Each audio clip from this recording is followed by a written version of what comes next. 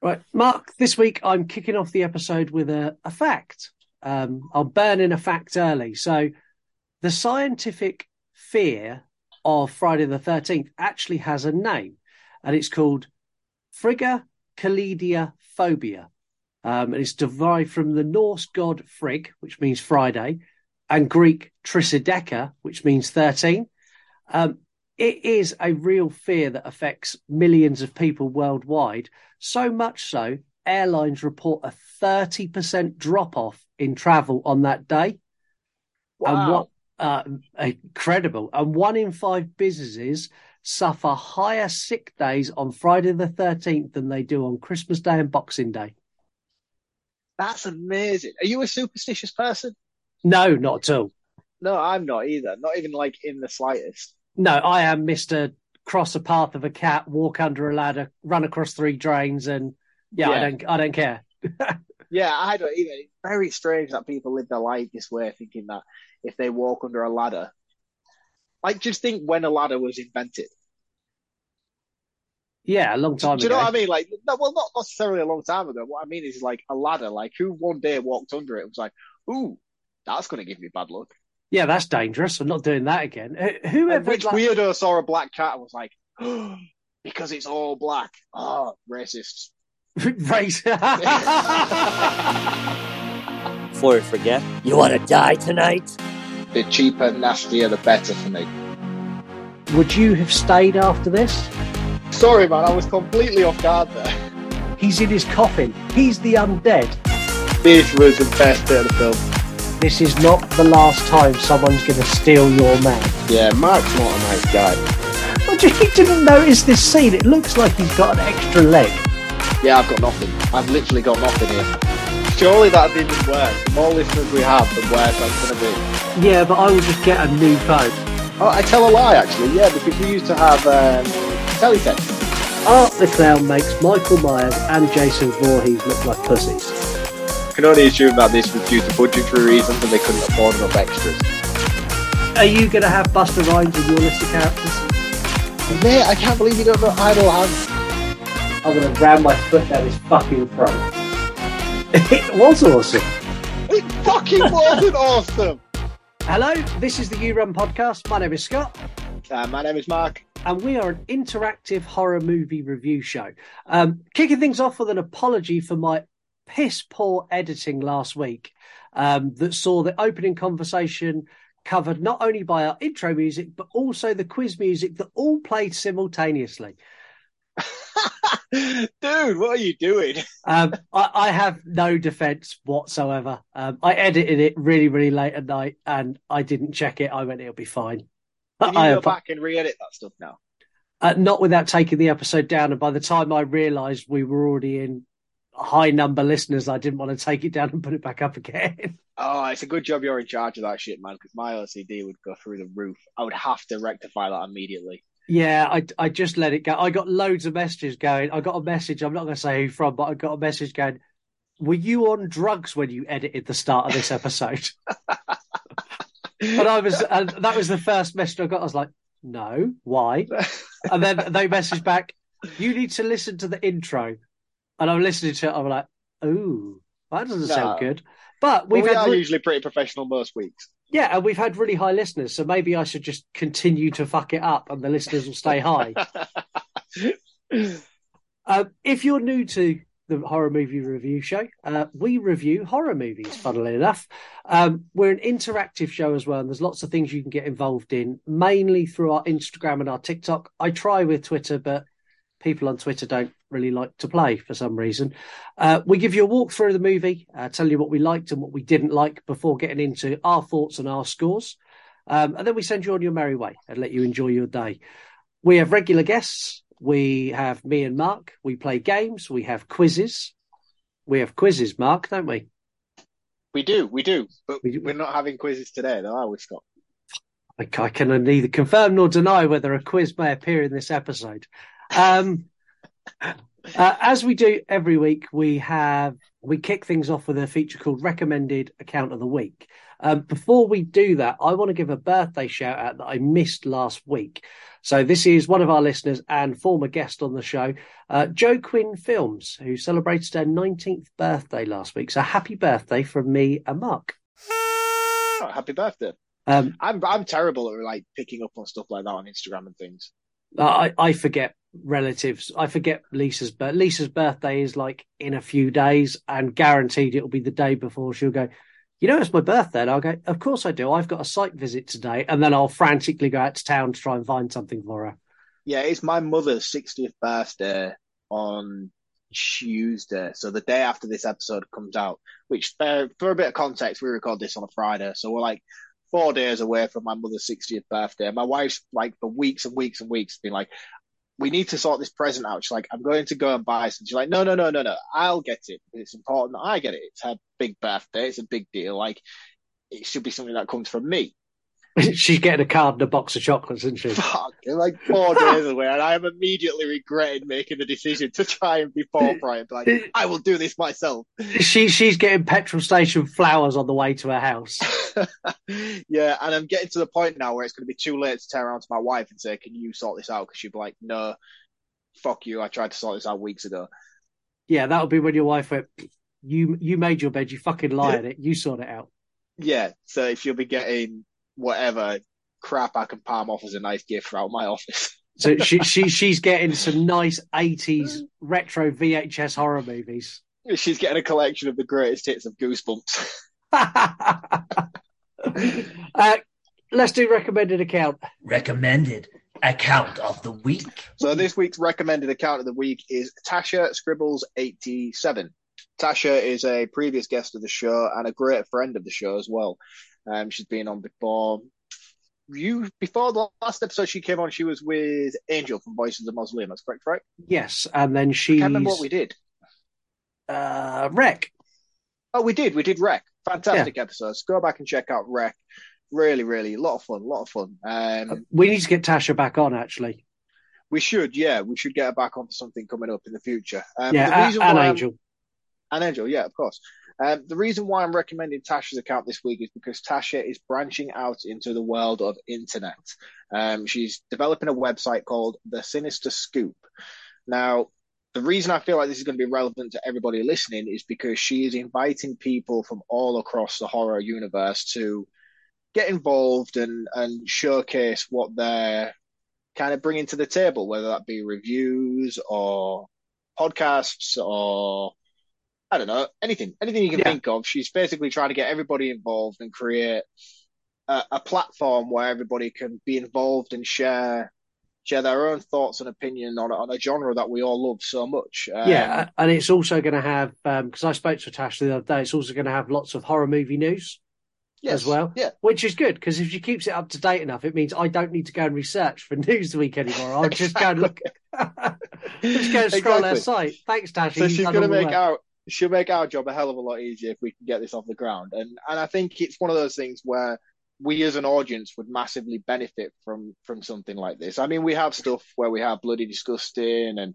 iHorror, etc. But this is going to be more of a community-based website where people who are close to one another can get involved and be a part of it. And I think that's what makes this special, because this isn't just a mass-produced website. This is something that we as a community who are all involved with one another, and we all know each other by name or by account, will all be involved in. And I think this is going to be something that's really, really good. So if you do feel like you are worthy enough to be involved in that website, or you want to just know more about it and where you can check it out and subscribe to it and be up to date with everything that comes out with it each week, then you can go and find Tasha at Tasha Scribbles 87 on Instagram. She is on every other plethora of platforms, TikTok, Twitter, and all the rest of it. But I unfortunately don't venture outside of my comfort zone. So, so you only get Instagram from me, I'm afraid. But yes, please go and find Tasha. Let her know that you're interested, and I'm sure she will send you all the information you need regarding this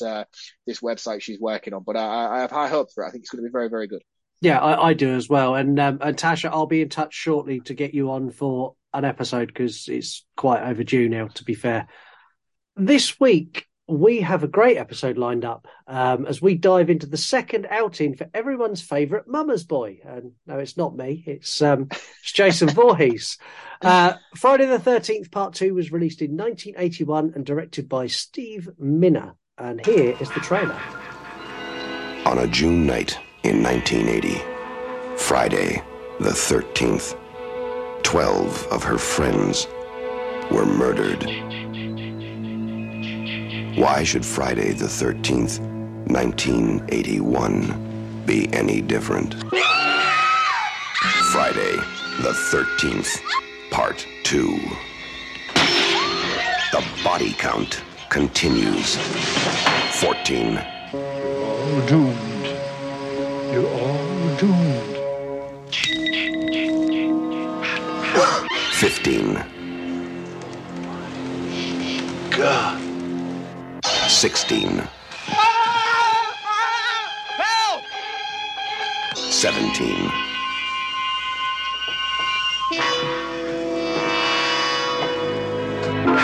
18.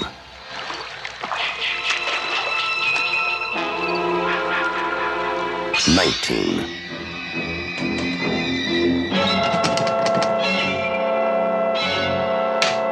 20. 21. 22. 23. Sandra? Jeff? The day you count on for terror is not over. Friday the 13th, Part 2. Now, we let you have the first say of the movie with your scores. These are done a sliding scale on Instagram, scoring between 1 and 10. 1 being really bad. I don't need to explain how 1 to 10 works. If you don't get 1 to 10, there's some serious issues. This week, you've scored Friday the 13th Part 2 a 7 out of 10. Our scores are going to remain under wraps until the end of the episode. We've also got some incredible movie facts and lots of your thoughts as well. So make sure you stick around to the end. Well, let's get into the movie. We start Friday the 13th Part 2, incredibly, with a cut down, better edited version of Friday the 13th Part 1. Well, no, we do, but we also start off with the little boy walking down the street and splashing in puddles. Yes. And I just want to establish something right now because he's singing Itsy Bitsy Spider. Yeah. But I know it as Incy Wincy Spider. Yes. So in the US, it's Itsy Bitsy. In the UK, it's Incy Wincy. Is that what it is? Is it? Yeah. Is it regional thing? Because I was always like, I don't know. Because my daughter, we always do Incy Wincy at home. She came home from nursery maybe like a month ago, which is the only reason I want to draw massive attention to something that's completely irrelevant to this film. And she was then singing Itsy Bitsy. Oh, maybe it's changed. Yeah, maybe it has changed. I need to know where I stand with this. It's got to be some politically correct bullshit that we're no longer allowed to say Incy Wincy because we offend some particular brand of spider that doesn't like it. Okay, well, can you let us know what your preference is, whether it's Incy or Itsy? Because I'd like to establish this very, very important fact. Basically, you want to win an argument with your toddler. I do want to win an argument with my toddler because she's now insisting that it's Itsy Bitsy. Okay. But we all know better. Yeah, we do. Help Mark win an argument with a child. In fact, call into the show and help Mark win an argument with the child. Leave us a voicemail. You could do that at yourunpodcast.com or send me an audio DM. I would love to get an audio DM of someone correcting it and telling you what's right. Even better, sing your version of Itsy Bitsy or Incy Wincy and we will put it to the test. See how many we get of each. If we get any, I promise I will actually make it the intro to the show for the episode we get that message. Excellent. Anyway, we get a cut down version of the first movie, and literally it is my favourite way to watch Friday the 13th Part 1 because I don't like that movie, but this 8-minute version of it's really good. 8 minutes?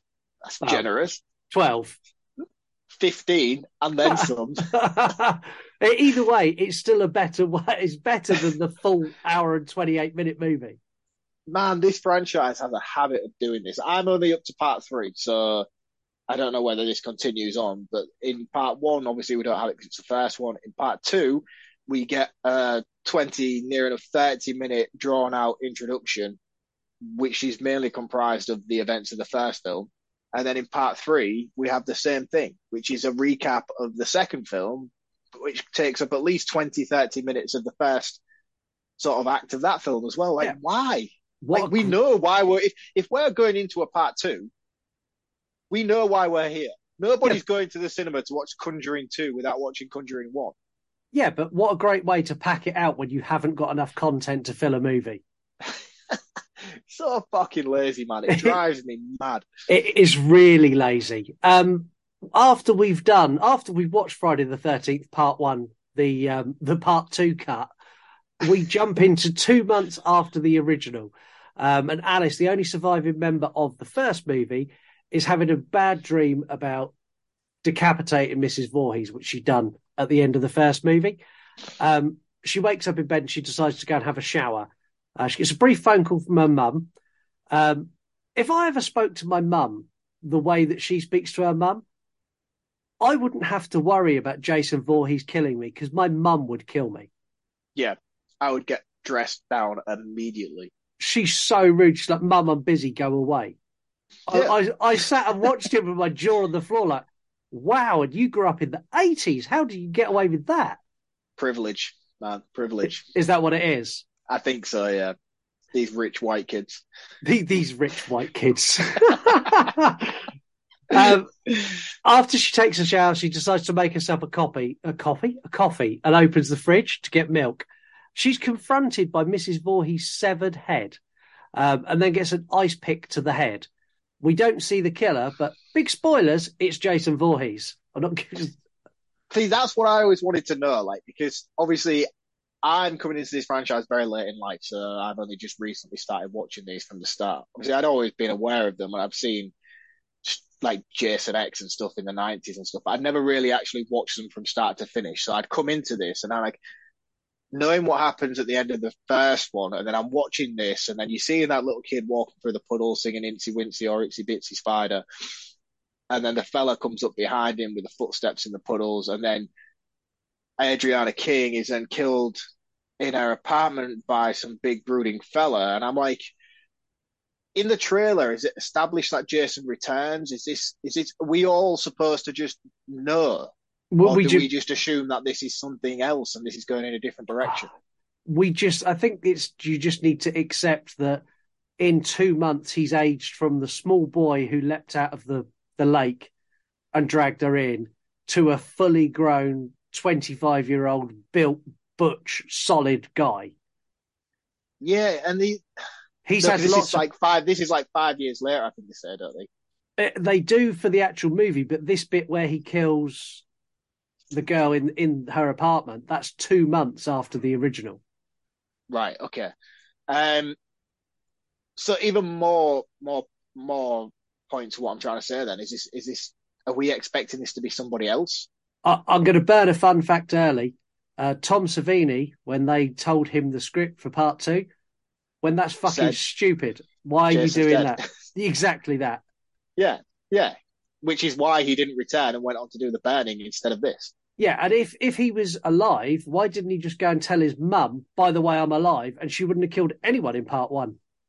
Well, they say in this, don't they, while they sat around the campfire, which we'll get to, they sort of say that Jason watched her kill everybody, and because even Ginny at the bar later on has a similar conversation. He says, oh, maybe it's the fact that he witnessed all this happen, which turned him into the madman that he became. But it's one of them where, like, I'm just more curious as an audience going into this back in the day when this came out. What were you expecting? Because did you know in the trailers that this was going to be Jason, or is this something that was kept under wraps? It was kept under wraps, but then kind of revealed fairly. I mean, it's early. obviously it's insinuated fairly early on, but I mean, just from this opening sequence, it's just like, I can't imagine back then when it came out thinking, what is going on here? Who is this? What is this? Thing is, we were so deprived of decent horror movies in the early 80s. When this came out, everyone went, oh, great, it's another slasher. and everything else was just forgiven and overlooked. Yeah, and that makes perfect sense to me. I'm being overly critical of a film that really doesn't deserve it. No, it really doesn't. It's now been 5 years since the events at Camp Blood, and we get a new summer camp has decided to open up. One question: why would you open a campsite at the site of a previous massacre? Well, this is slightly up the road, isn't it? By a couple of miles. Yeah, it's like a stone's throw away, isn't it? Yeah. Also, it's 15 minutes at this point, and apart from the first kill, we've literally had zero new footage for this movie. Which, by the way, is ridiculous. Bringing back the final girl of the original to kill her off in the opening credits is just stupid. There's a reason why, but I'm assuming you're serving that for facts. No, I don't think there is a reason why. You say that, though. We're both sat here the other day going, wouldn't it be good if they killed Sam Carpenter in the opening sequence of Scream? Yeah, because, but they... Yeah. yeah. All right, yeah, fair enough. So I do actually know why she was killed off in the opening sequence. I didn't say it because I thought you would have saved it for facts, but Adriana King, I think it's Adriana. I'm going to say Adriana. Yeah, it is. She experienced a real-life stalker after the events of the first film, to a point where it was that severe that he actually got her, or I don't know whether it was in her house or out in public, and held a gun to her head.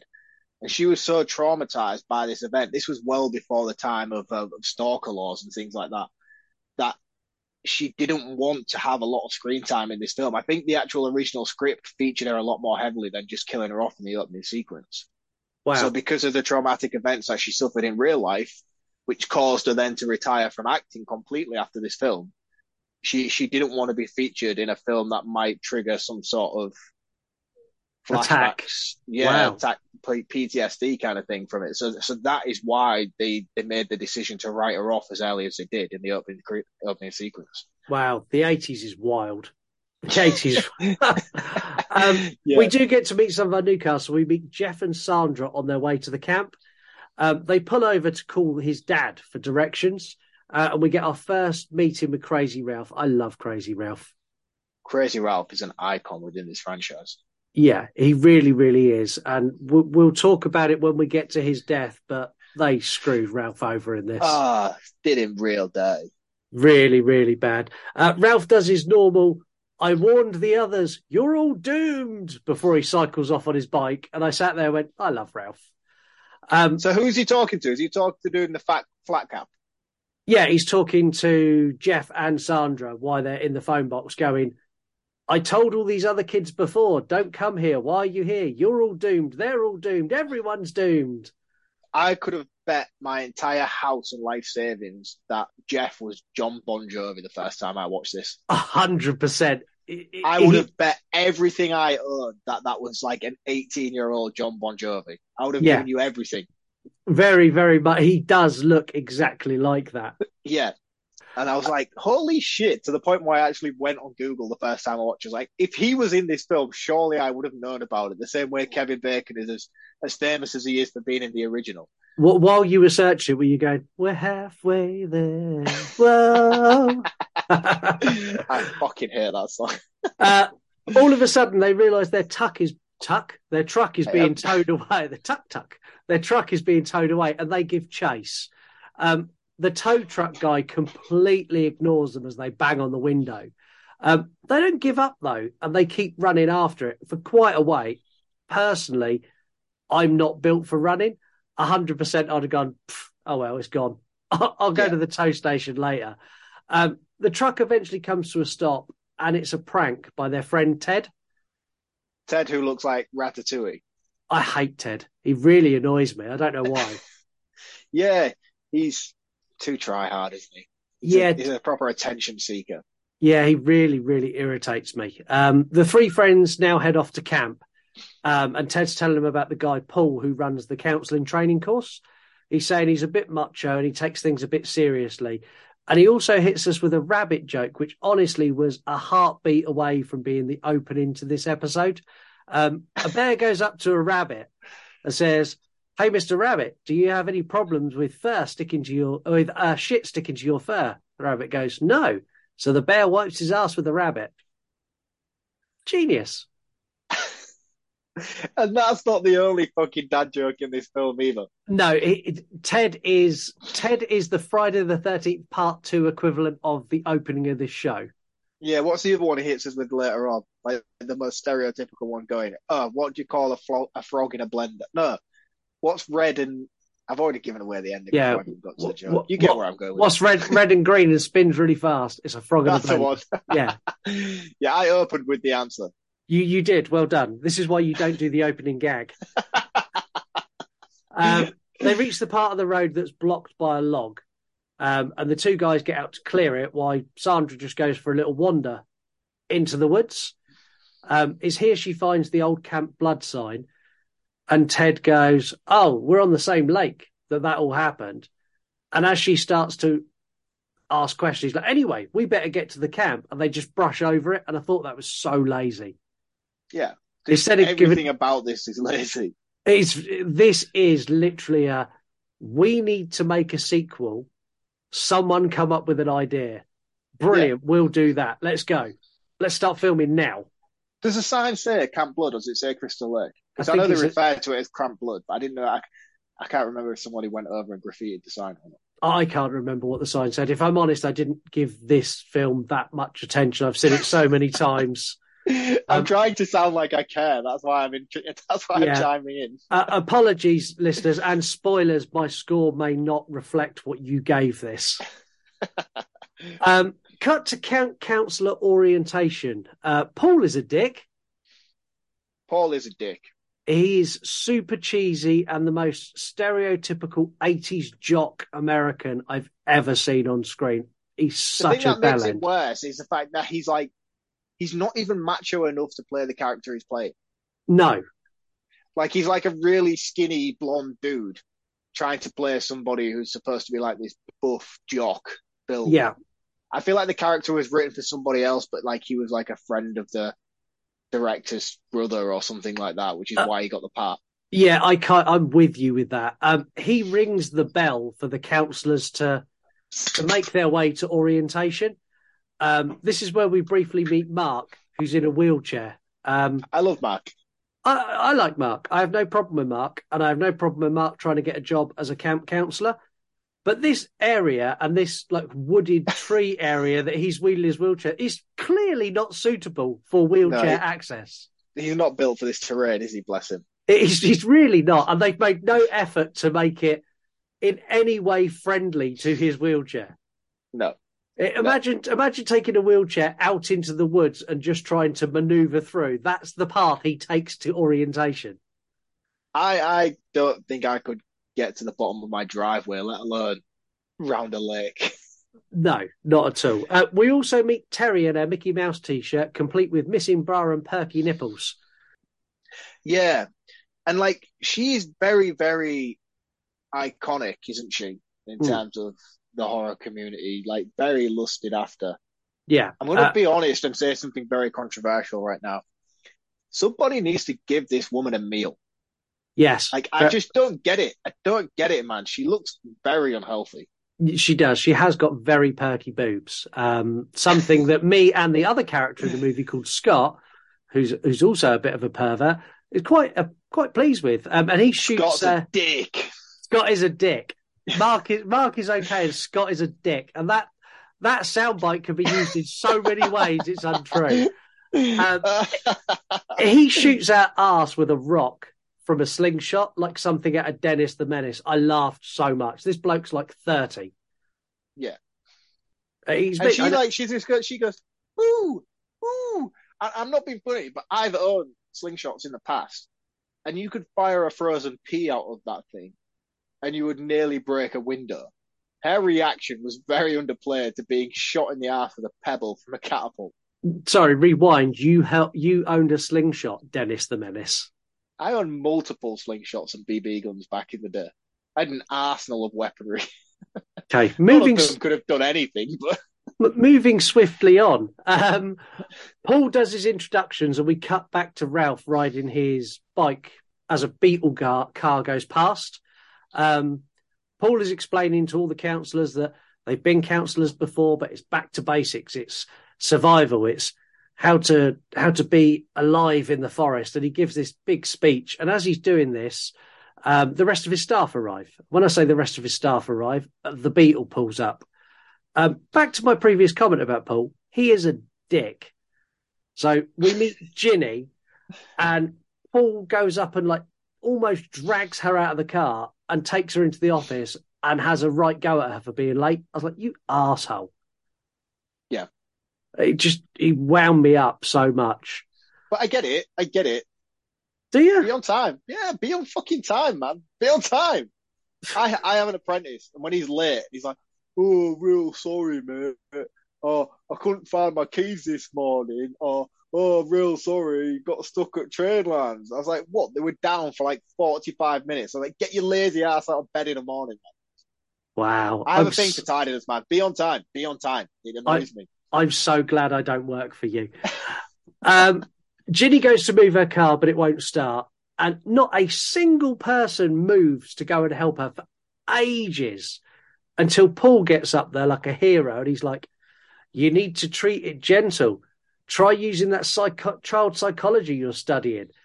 And then... Oh, yeah, that was a right dick comment, wasn't it? Yeah, and then he got it started. And I was like, fuck you, Paul.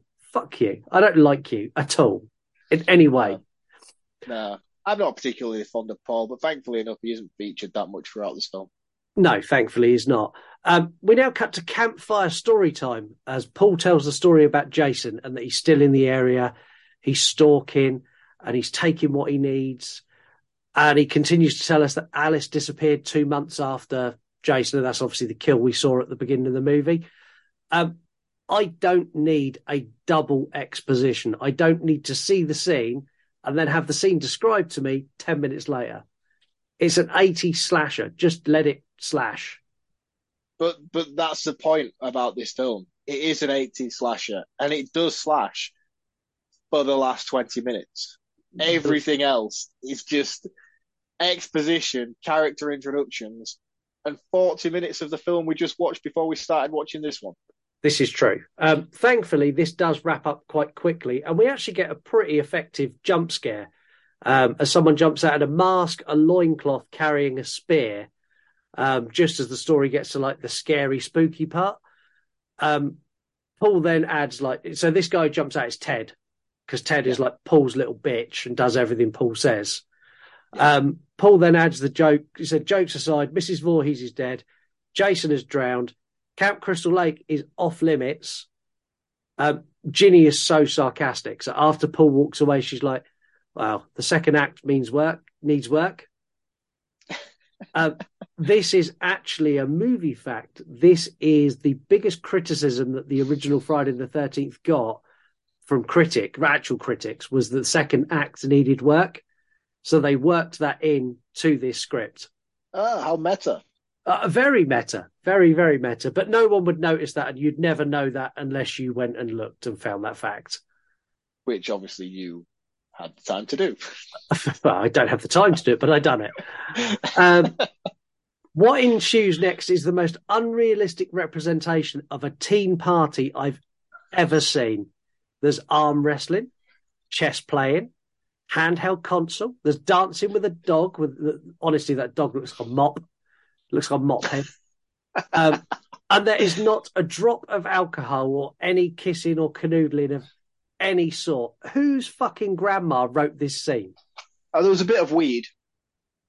Kinda. Someone had a toke on a joint for a second. It wouldn't be a Friday the 13th film without there being weed involved somewhere.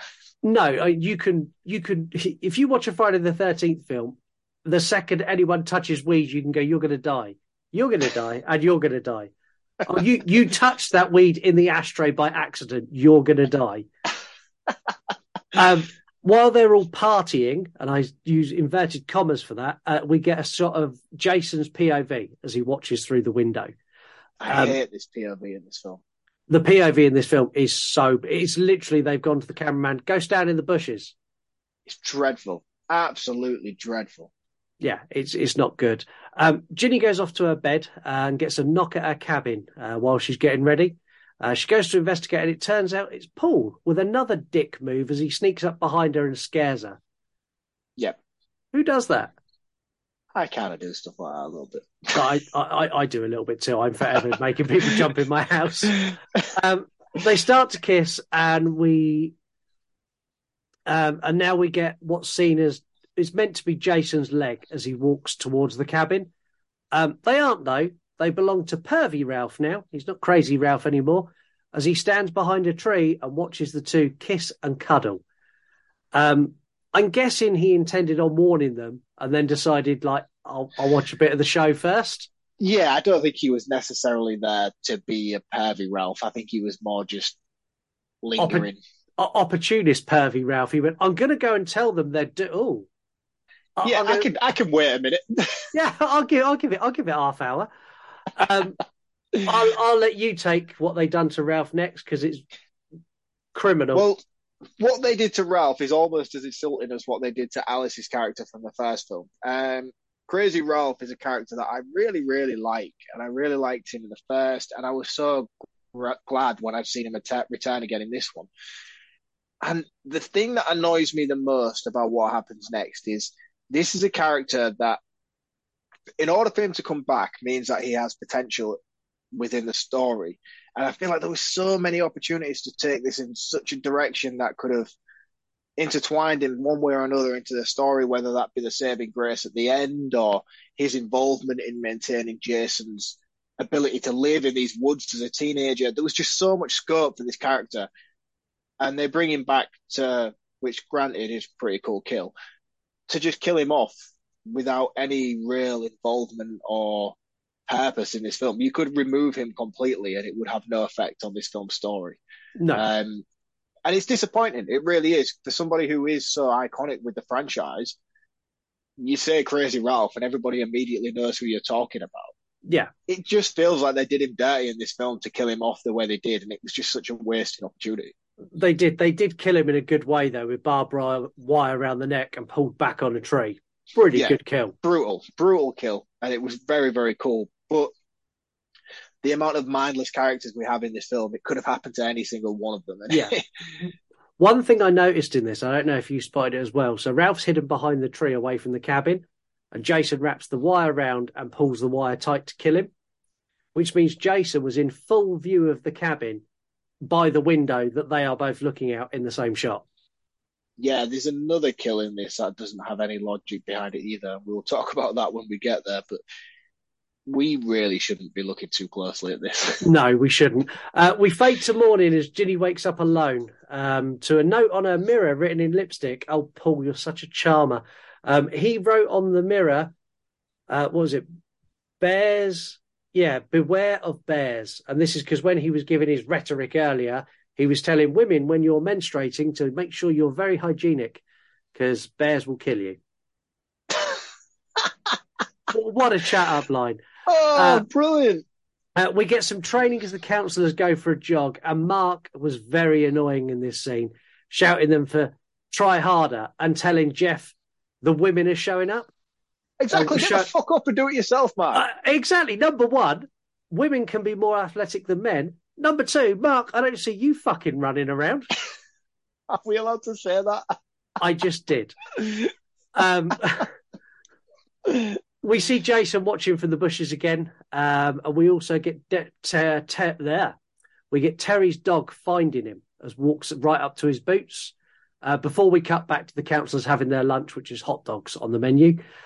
Ginny chops some firewood with a chainsaw, which was really cool, but 100%, we just want to put a chainsaw in our movie.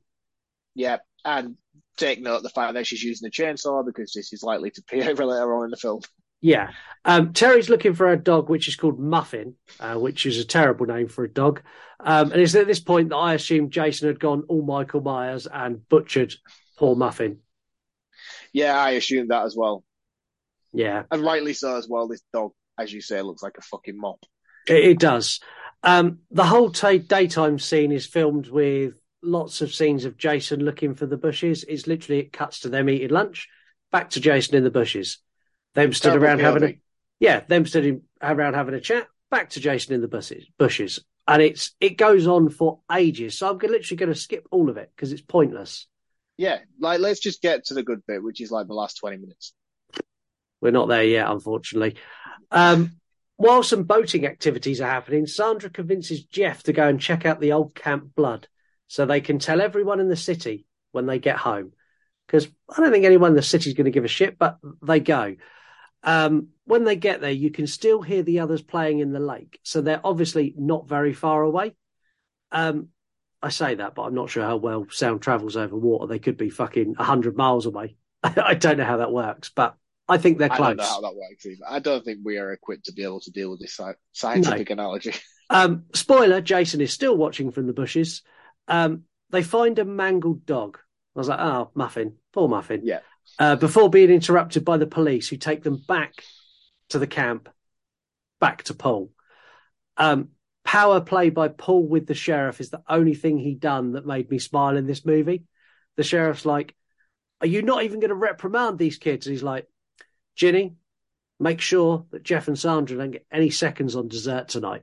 He just smiles at the cop. I was like, good for you. Don't take no shit from that sheriff. As the sheriff is leaving, we get our first shot of Sackhead Jason as he runs across the road in front of the car. Cool, but not what he's done. The whole movie he's hidden, yet he decides to run in front of the sheriff's car. Of all the times to cross the road as well. Yeah. The sheriff gives chase on foot and finds an abandoned cabin, which he enters without calling for any backup. You see him open a door and he goes, oh my God. We don't see what's in the door. All we see is he gets a hammer to the back of the head. Again, really good film. Practical effects of this are pretty solid throughout. No, the dog shit. You think? It is the shit, mate. It is very clear that Savini is absent from this film. In comparison to what we get in the first, these are very subpar. As you mentioned with the Crazy Ralph kill, there's just not a lot of thought that goes into the execution of these. Like in theory and in paper, they sound really, really good. Like, oh, you choke someone to death on a tree with a barbed wire, you hit someone over the head with a hammer, and a few kills that will come across as I'll get to. Sound great, but you can see the lack in gore and creative practical effects are missing from this. Yeah, I'll give you that. I didn't think they were overly bad, but yeah, when you compare them to anything Savini's touched. Yeah, I mean, it's one of those. It's like if you were just casually watching this film, you wouldn't pick up on it. But the fact that you know that Savini is missing and you're comparing it to the first, you can tell this is a huge step back. Yeah, it is. It's night time again, and Paul has said that everyone can go for one last night on the town, except for Jeff and Sandra, because part of their punishment, he is going to punish them. They volunteered to stay and watch camp.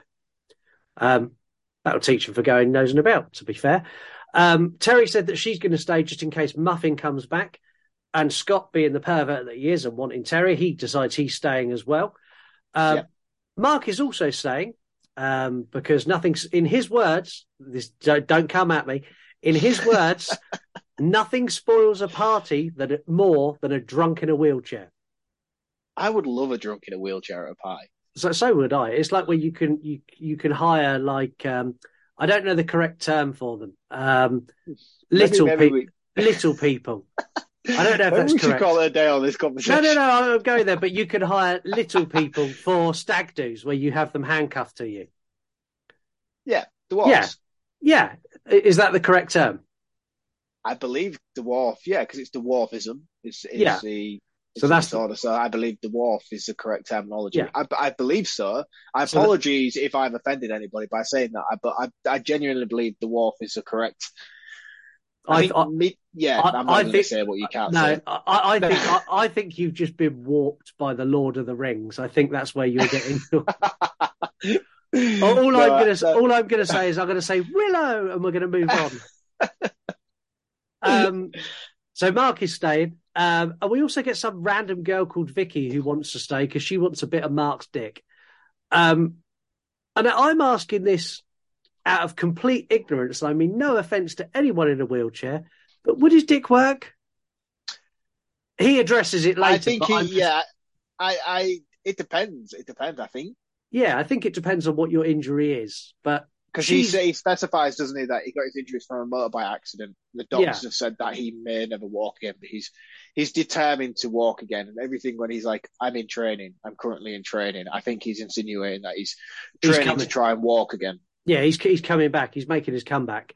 As they enter the cabin, we get Jason lingering outside again. Terry's out looking for Muffin, and the rest are either in the cabin or at the bar where they've gone into town. At this point, someone reminded the director that this is an 80s movie and we've had no tits yet. Yeah. Because Terry takes her top off and randomly goes for a skinny dip while in the middle of looking for her lost dog that she's very upset about.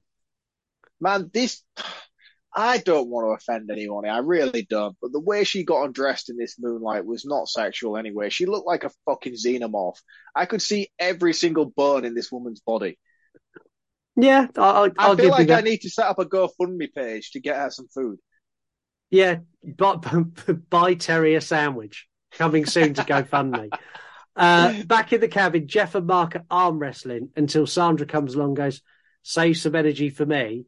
And Jeff, being like every single man, like literally pulls his hand away from Mark, goes, "Bye," and goes upstairs to get some. Vicky is coming on so strong onto Mark. Short of taking her clothes off and opening her legs and go, "Put it there," she done everything but. The smell of desperation was seeping through my television. It was terrible. Back with Terry, Scott has decided to come and steal her clothes and runs off, like dropping her clothes like a trail of breadcrumbs. So she's got naked Terry chasing him through the woods. Fun fact, this is not how to impress a lady. If anyone's curious, don't do this. No, he just looks like a pervert. He does. Scott is a pervert. Again, another soundbite we could use over and over again. It's fine, though, because Scott gets caught in a snare trap, hanging him upside down, and Terry goes to get him and get a knife to cut him down, amazingly checking every single room in the cabin apart from the kitchen. I don't know if I was paying much attention at this point, I'm going to be honest. She goes into the cabin, she checks the living room, she then goes up and checks a couple of the bedrooms, and both times walks past the kitchen where there's kitchen knives. It's such shit writing. Fuck this film, honestly. Jason finds Scott hanging upside down and slits his throat. Yeah, but this is another thing as well that I was on about with the practical effects. He slits his throat, but I'm assuming due to like safety procedures, he uses the back edge of the machete to slide across his neck. Yeah. So obviously, you know the way that machete is shaped, like a knife. Yeah. He uses like the blunt, thick end of the machete that slides across his knife, even though there's still a machete on screen.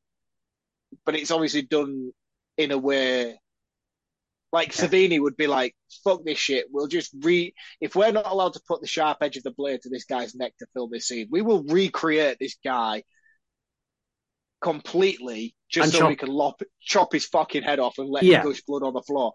And that's just my point, is like things like that are so noticeable in this film when you know that Savini is absent from it. Yeah. Terry comes back and discovers that Scott is dead because she took fucking 8 hours to go and get the knife.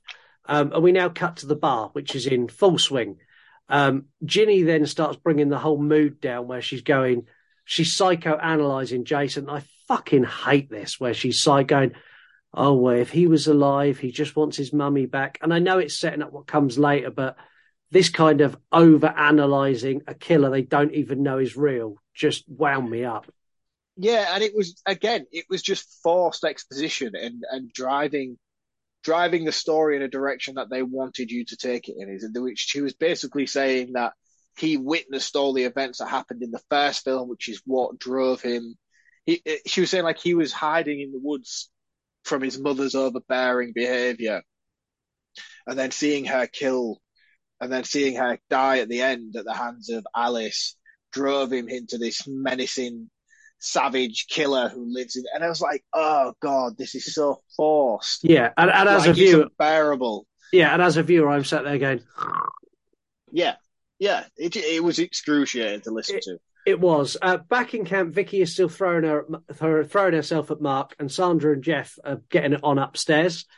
It's this scene where Vicky very tactfully basically asked Mark if his dick still works, and I found this fucking hilarious because he doesn't answer it and he goes, "I do all right, one way or another." And what I took from this is that his dick doesn't work and he's like Jack Daniels. I assumed his dick didn't work. Yeah, and he's like Jack Daniels, good liquor.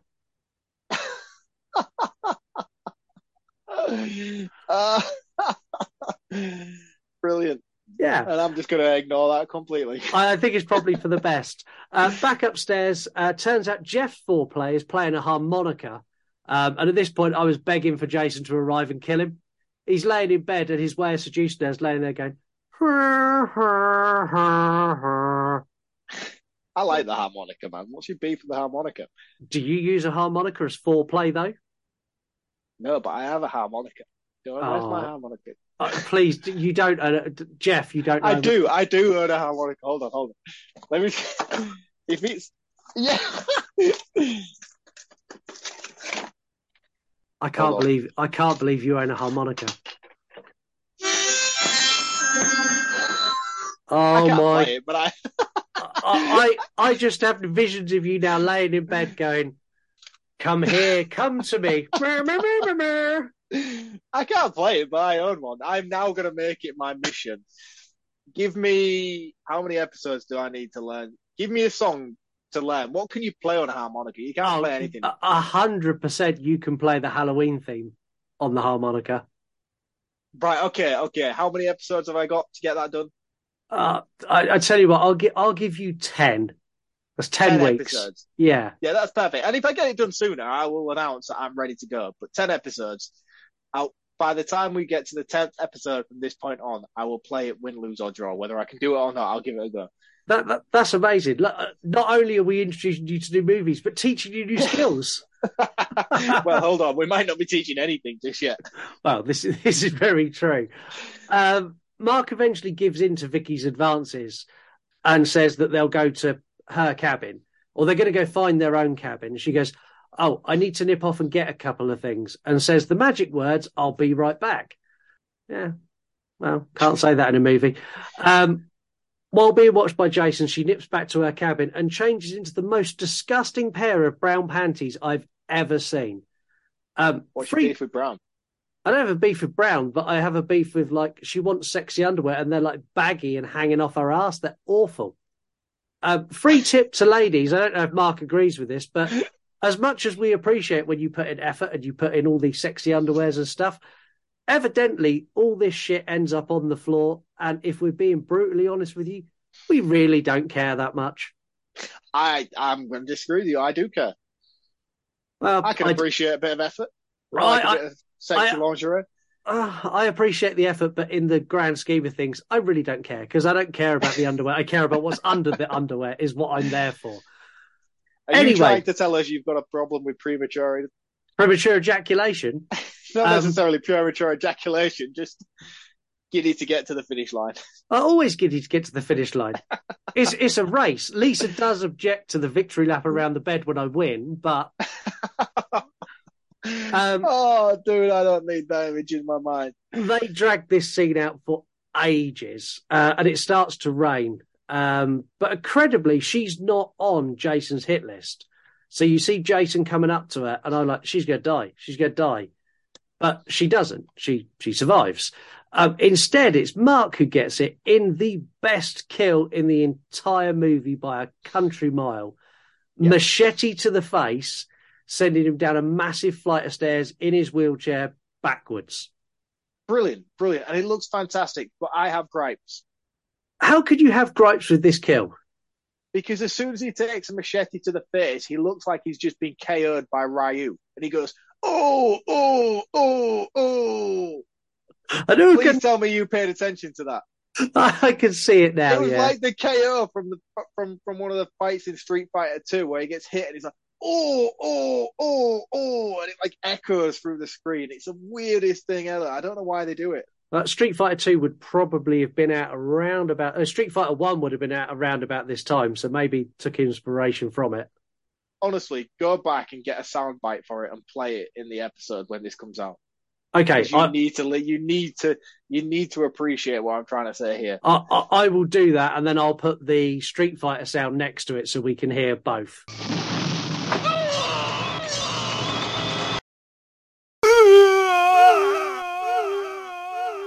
And we can compare the two. Thank you.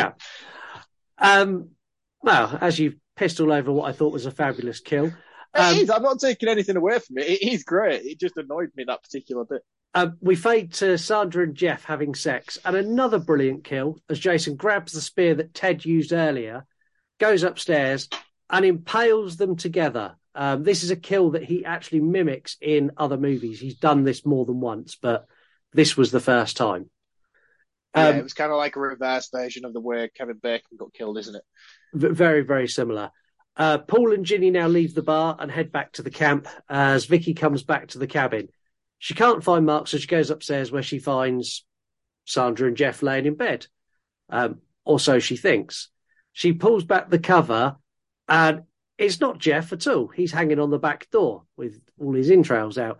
It's Jason who sits up and kind of goes, ugh. Thoughts on Sackhead Jason? Let's get it out of the way. I think he looks absolutely incredible. And I'll be honest with you, this scene in particular, the first time I watched this film, along with Mark's death, because Mark's death comes out of nowhere. It's like a proper on-the-screen jump. When he sits up out of the bed like he does here, my ass fell out. It gets me every time. Maybe not every time, but the first initial time I watched Friday the 13th Part 2, I was like, oh, shit. Yeah, I like Sackhead Jason. I don't find him particularly great one way or the other. He's kind of unoffensive. He's all right. He's good. I think he looks better than Hockey Mask Jason, I'll be honest. I prefer him. I prefer him to Hockey. I prefer this look, and I would have liked to have seen this continued more than I do Hockey Mask. But my only introduction with Hockey Mask Jason is Part 3 up until this. Yeah, keep going. Keep going. The hockey mask will grow on you. Okay. So I may change my opinion on this later down the road, but at the moment, as it stands, I'm more in favour of his look in this. The bag boy Jason. Yeah. Although I'm not particularly fond of his mullet at the end, but we'll get there. Yeah. He slashes Vicky in the leg before cornering her and killing her. This time using a butcher's knife. I like the fact that they show that in this movie he's experimenting with weapons. He uses lots of different weapons in this, and it's not until later that the machete becomes the signature. And I like, you almost see the evolution of him reach that point. I like that a lot. That's all just clicked together for me at the end of this film now. But yeah, continue. Paul and Ginny now pull up at the camp, and they run to get out of the rain. They can't find anyone because Jason has taken all the bodies. Ginny does find the bed covered in blood, and then the two go to investigate, and this is where the lights stop working. Then out of nowhere, Jason attacks Paul. Well, the build up to this scene is Ginny's like, there's someone in this room. Yeah. Like, Paul, there is somebody here. And I was like, oh shit, where is he? And he just kind of jumps up out from behind the sofa and takes Paul to the floor. Yeah, and Ginny makes no attempt to help either, just kind of screams a bit, goes, Paul. I kind of like this though. I kind of like this though, because it's like an evolution of her character and the way it builds up to be what it is, because she, in my opinion, is one of the most underrated final girls in horror. Okay, we'll get to that in my roundup. I love their chase scene though, where she goes into the bathroom as she tries getting out the window, and she's trying to hold the door at the same time, and Jason doesn't come in the door. He bursts through the window. She then runs into another room and locks herself in it holding a knife, and the door's rattling and she's quivering with fear. And then you just get a gardening fork smashed straight through the door. Her panic in her face is fantastic. Yeah. Really, really good. In her panic, she opens a wardrobe to escape, which made me laugh. And then Crazy Ralph falls out. I don't know why she opened so a he cupboard. finally comes back full circle. No, this was a back door, wasn't it? No, she opens a cupboard and Ralph falls out of the cupboard. Then she goes to the door. Oh, I thought this was like another door to the outside. No, this is a cupboard. She opens like a larder cupboard as an escape route. She does eventually get outside and tries to get her car to start, which it won't. Jason comes up to her window and then disappears. And then he jumps on the roof, jabbing the pitchfork through the roof. I like that she fights back. and kicks open the door, sending him tumbling down the hill. Yeah. But Very she's cool. then fucking stupid because she runs off into the dark woods. Well, where else is she going to go? Down the road. Stay on the road. Don't Like- stray from the path, lad. I think I would go into the woods personally, because But like we- the road is like a road, isn't it? It's got one.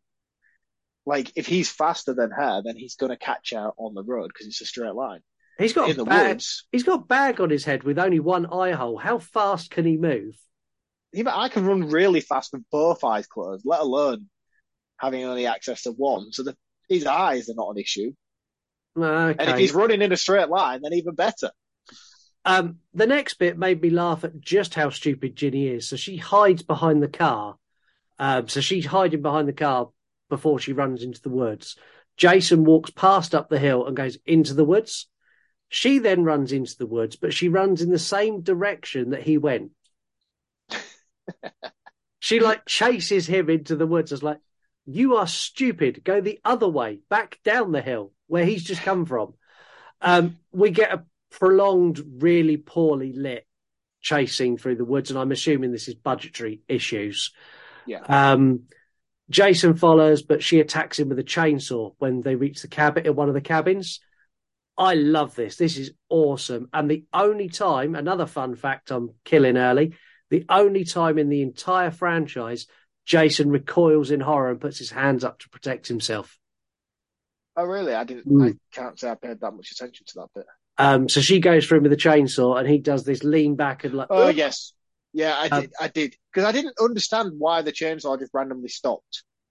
It's because when she came down, she hit his pitchfork and it broke the chain off. Ah, right. Okay. So the chainsaw was completely useless to her. For good measure, she did hit him with a chair.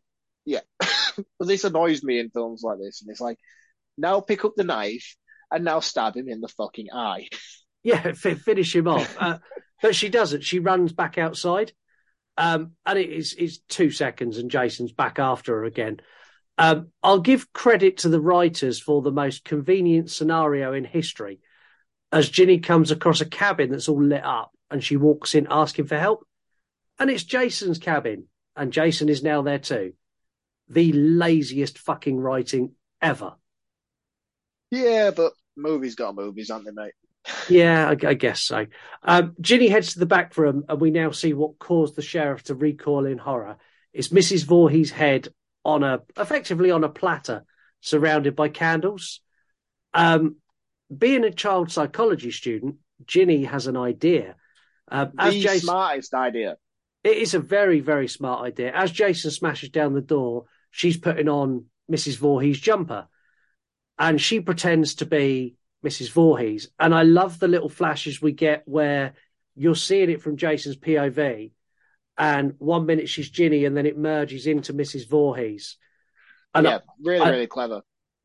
Really clever. And she convinces Jason to get on his knees by saying, look, Mummy, you've done your job now. Come here, get down on your knees, be good for Mummy. And she's promising a reward for killing everyone. This is where she decides to blast him in the side of the neck with what will become his signature machete. That was my eureka moment about 10 minutes ago. Yeah. But he blocks it with his pickaxe, but then pulls back because Jason didn't kill Paul, just left him earlier. And Paul instantly knew where that cabin was and made it there just in the nick of time. Of course. Yeah. Paul and Jason fight, with Jason getting the upper hand, pinning him down. And this is where Ginny smashes him in the shoulder with a machete. Yeah. And it is in the shoulder, and somehow that takes him down. I mean, it would take me down, I'll be honest with you. Yeah, but I'm not Jason Voorhees. It'd take me down as well. He's not really Jason Voorhees at this point either, is he? No, not really. Before they leave, they reveal his face, but it's all done off camera. And Paul and Ginny both sort of look scared. We get a walk back to the camp, and there's heroic music playing. And there's even a section where Paul carries Ginny for part of it. And I was like, this is cheesy as fuck. This can't be the end. Back in their cabin, Ginny and Paul sit, they cry, they cuddle. And then we hear a noise. I was like, yes, Jason's come to kill them. But it's not. It's Muffin. Because it turns out Jason isn't as depraved, nasty, and much of a loser as Michael Myers. He left the dog alone. Didn't hurt the dog. We now get happy, relaxed music as they all sit and cuddle Muffin. And it's at this point we get unmasked, bad 80s mullet Jason leaps through the window, grabbing Ginny, taking her away. Yeah. He looks great. I like the look of him. Yeah, I think he looks pretty cool. Yeah, and the mullet I buy. That kind of fits with what... Yeah, it it's all just works. Annoying that it's gone from this. It's like he figured out how to shave his head after this film. Yeah. Well. I then got really confused because it cuts to her being put in an ambulance and asking for Paul. And then we fade to the head of Mrs. Voorhees, like on the altar. And it's the end of the movie. Yeah, well, my notes here say this ending sucks. Where is Paul? How did Jason die? Or did he? Where is the dog? Why the fuck did Jason's mum's eyes not open for one last jump scare? Yeah, I've got, where is Paul? Where did Jason... why did Jason let Ginny go? What happened when she was dragged out the window? They're all questions we're never going to get answered. A little bit like the questions I'm about to ask Mark. It's broken spirit, baby. I told you, I want to play a game. Fuck off. No way. No, here's no way. I'm only kidding. I just want you to suffer a little bit longer. Man. That would have been amazing because that was perfectly teed up. I thought it was perfect. I would have been annoyed. I would have been more annoyed that I teed that up for you unintentionally. Yeah, but no, it's not happening now. Don't worry. Facts and fuck back up. to the ending. No, yeah. Go on. We'll do the ending more. Stop jumping. Back to the ending. Like this is a thing with this franchise that frustrates me to no end because it does it in the first film as well, and it's like, is it a dream? Is it not a dream? And then in this, you're like, has she been found, or is she not found, or what happened to Paul, and what? The ambiguity of the endings in these films is just frustrating to no end. It is, and if I'm honest, it doesn't get any better as you go through the franchise. So just deal. They become like a thing. Kind of. There's a couple they don't do it, but most of them they leave you with kind of a. I can't remember what happens at the end of part 3 now. Doesn't he he's hanging from the barn? Or does he cut himself loose? I think you see him cut himself loose is like the final scene. You see him drop, or you see the rope break. It's been ages since I've watched 3. Yeah, it's been a while since I've watched it as well. But that's where I'm up to is part 3, and I remember that one annoying me as well. Yeah, Jason X is still the best in the series. I'll fight anyone who argues with me.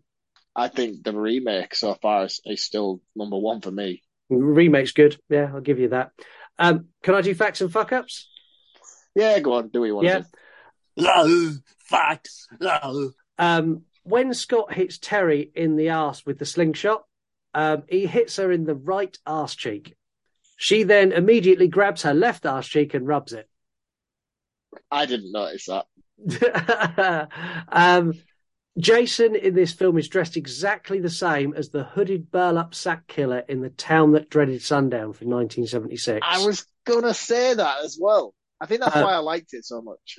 The only difference is that his burlap sack has only got one eye hole and his shirt is a slightly different plaid design. But apart from that, stand the two next to each other. It's like, which one's Jason? Twice, Paul mentions that women should stay clean during their menstrual cycles because they're in bear country. You can all rest easy, ladies, because that is an urban legend. Bears do not care if you're on your menstrual cycle or not. I was going to say, is that real or not? No, it's not real. Bears will kill you indiscriminately regardless of what your body is doing. Stay away from bears. They're not sharks, are they? No, exactly that. The plot of part 2 shocked most people associated with the original films. So Betsy Palmer, Tom Savini, and Sean Cunningham all made public remarks of how stupid it was that Jason would now be alive.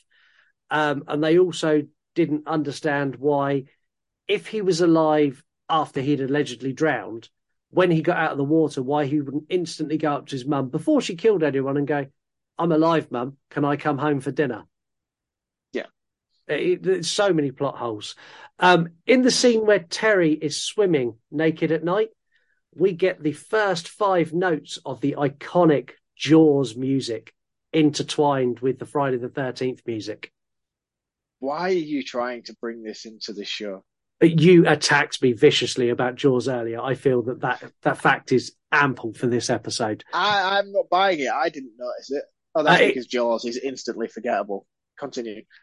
Both this film and Halloween 2 feature their villains killing a law enforcement officer with a hammer in the head. Although Mr. Garrett in Halloween 2 is a security guard, which basically means that Jason done it better because he went one step further and killed a police officer. Both movies were also released in 1981. Oh, really? Yeah. What month? Do you know the months for these? I don't know the months for these. I probably should have got that because I should have known you were going to ask me that question. What would my annoying co-host do in this situation? I tend to write. Obviously, ask me stuff that I don't know. I tend to write episodes in that way now.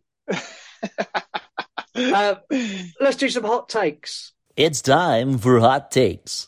Hot takes this week. Some of them are really hot takes, and Mark is going to disagree with most of them. Robbie Horror, the fabulous Robbie Horror, brilliant movie critic and musician. The best in the series, followed closely by one. Great sense of pacing, stellar final girl, and genuinely scary in parts. I can understand why he would say that. Yeah. But again, I have limited knowledge on this franchise, so I only know 1, 2, and 3. Yeah. So at this moment in time, yeah, I get what you're saying. Wednesday Wine and Horror, the fabulous co-host from True Crime, who's currently on sabbatical, looking after her baby and having sleepless nights. He's always had a sack on his head, or his sack. But okay, hear me out. I genuinely love Jason and the Friday the 13th franchise, but this installment is boring. I really don't get into them until part 4. I'm with you there, Heather, a little bit. I love 3, but 4 is where it really starts picking up for me. BJ Mumbo, a great YouTuber. It's a solid sweet sequel. Been a hot minute since I watched it. Great kills. From what I remember, one of the best looking casts in this, male and female. I can get down with the sack mask. It's a bit of a rip-off, but it worked. Paul, there's someone in this room. I think his name was Paul. It was Paul, BJ. You got it right. The Nightclub Podcast. Possibly my second or third favourite in the entire franchise. It's a good atmosphere, similar to the first one, so a continuous story feels cohesive. The kills are good, and we get Jason with his crazy mountain man features. Ginny is badass and figures out how to trick Jason is one of the best sequences of any horror movie. Yeah. I agree. And finally, Mark loves horror. Justice for Mark in his wheelchair. I love part 2. Such a good sequel and honestly better than the first one, in my opinion. It's better than the first one. Yeah, it's better than the first one. But speaking of Justice for Mark, let's play Broken Spirit. I told you, I want to play a game. Dude, stop winding me up. I'm not falling for it anymore. Oh, damn it. Are you sure? Yeah, I'm feeling safe. I'm feeling confident. Yeah. You got in you. You are safe. You are safe now. Don't forget you can support the show in a number of ways. Give us a review on Apple or Spotify. If you want to spend some of your hard-earned money, go to You Run Podcast and buy some merchandise. I understand if you can't, times are tough. If you can't, review us on Apple or Spotify. It takes 2 seconds, so go and do that. And should we make a thing of saying that if people are going to go and review us, we will read your reviews out on the show? Yeah, we can do that. So if you go and review us on any platform... It's only Apple that you can actually type a review. So therefore, if you will go and review us on Apple, we will then read that review out on the next episode. Yeah. So if you have something nice to say, or even if you have something you would like to get across or criticize in any way, go type it up in Apple, leave us a review, and we will read it out on the next episode. Criticize all you want, just make sure you hit 5 stars when you do it. Exactly. Yeah.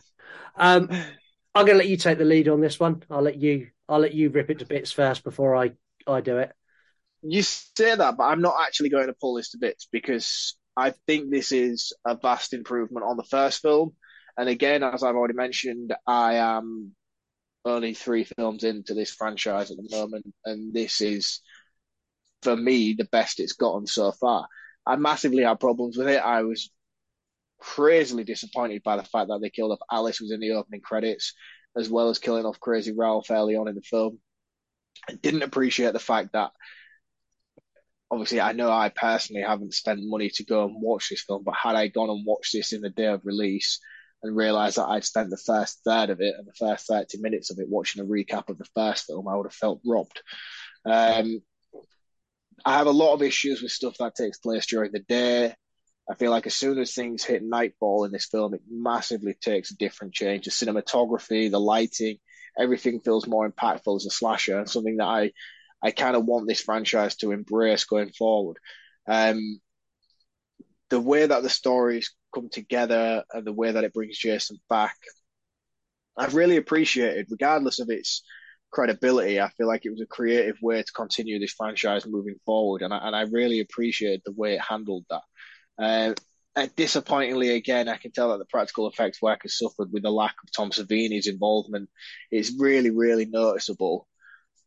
But overall, I feel in terms of 80s slasher, for somebody who wasn't in the 80s slasher era, it's a really weird one to describe because I'm aware of what 80s slasher should be and how I should want to watch them. So if I'm somebody who is now sat in 2023 saying, I'm going to go watch an 80s slasher, this is that perfect 80s slasher. Whether that would be appreciated in the same way in the 80s when it came out is a different story altogether, something that I can't really pass judgment on. But for what it is, and in overall comparison to everything else that I know of this franchise, I think this is a pretty solid entry.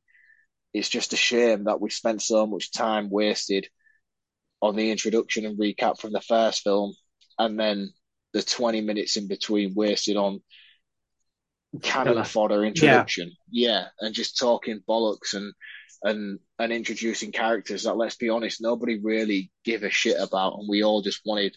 We just want them to die.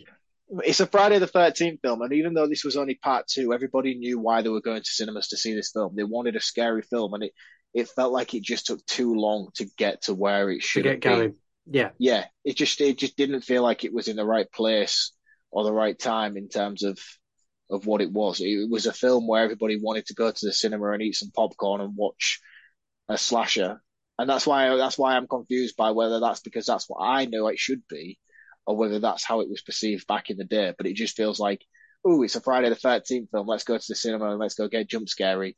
But that's what we got in the last 20 minutes. And the last 20 minutes was fantastic. It really, really was. It was a very, very solid camp slasher. It just took a little bit too long to get there. Probably similar with my roundup. So I'm just going to cut this off now. I cut this off now and say I'm going to give this a 3.5. For all its sins, I still really like this film for what it is. Okay. I really enjoyed this rewatch. I had a lot of fun with the rewatch. The kills are solid, Mark being the best by miles for me. Controversial hot take, Ginny is not my final girl. She made stupid decision after stupid decision, and in my opinion survived more through luck than any kind of judgment. I would quite happily have had Jason take her out and kill her and not have her put in the ambulance at the end. Like Heather, Sackhead Jason's okay, but he's not what I know Jason to be. So I picked up Friday the 13th. My first ever Friday the 13th was part 3. And I kind of went on from there. And I didn't watch part 1 and 2 till much later. So for me, that's not what I know this installment for. And Sackhead Jason's like that's all right. It's not a hockey mask, but it's okay. It's a good sequel, but it's an average slasher movie. And honestly, there's so many people who rave about this and they say it's their favourite in the franchise. And I don't think it's the masterpiece that other people do. This is a 6 out of 10 for me. That's a fair score. I don't think any film in this franchise is going to reach that masterpiece level. For what it is, for me, putting it at the top of the franchise is a fair ranking, I think, from what I've seen so far. I don't think this is going to get much better from this point on. Oh, no, it does. It definitely gets better. It's loads better. I hope so. If you want to watch this in the UK, it's free on Paramount Plus if you've got a subscription. If not, you can rent it everywhere else. For our friends over the pond, it's free on Fubu, which I've never heard of, and Stars, or you can rent it again wherever you want to get it. Anagram time. Mark, what's the answer from last week's anagram? Because lots of people struggled this week. Last week's anagram was Tanner's knife. For those of you who was lucky enough to get it correct, the answer was Frankenstein or Frankenstein. Yeah. And last week, Mark didn't give me the answer, so I had to solve it also. So I played along too. And how long did it take you? Longer than I would have liked to have spent doing it. Excellent. Which brings us to this week's. This week's is the Chronic Fondler. I'm sorry, the what? The Chronic Fondler. And that is spelled the T-H-E, Chronic, C-H-R-O-N-I-C, R-O-N-I-C, that's correct, yeah. And Fondler, which is F-O-N-D-L-E-R. Make sure you write that down as I've read them out to you. How are we looking? How are we looking with scores? Have we got some successful people, some not so successful people? We put a scoreboard out last week and there was 4 people who are tied. When this episode comes out, those 4 people are not tied. 1 got it wrong and 1 didn't answer it.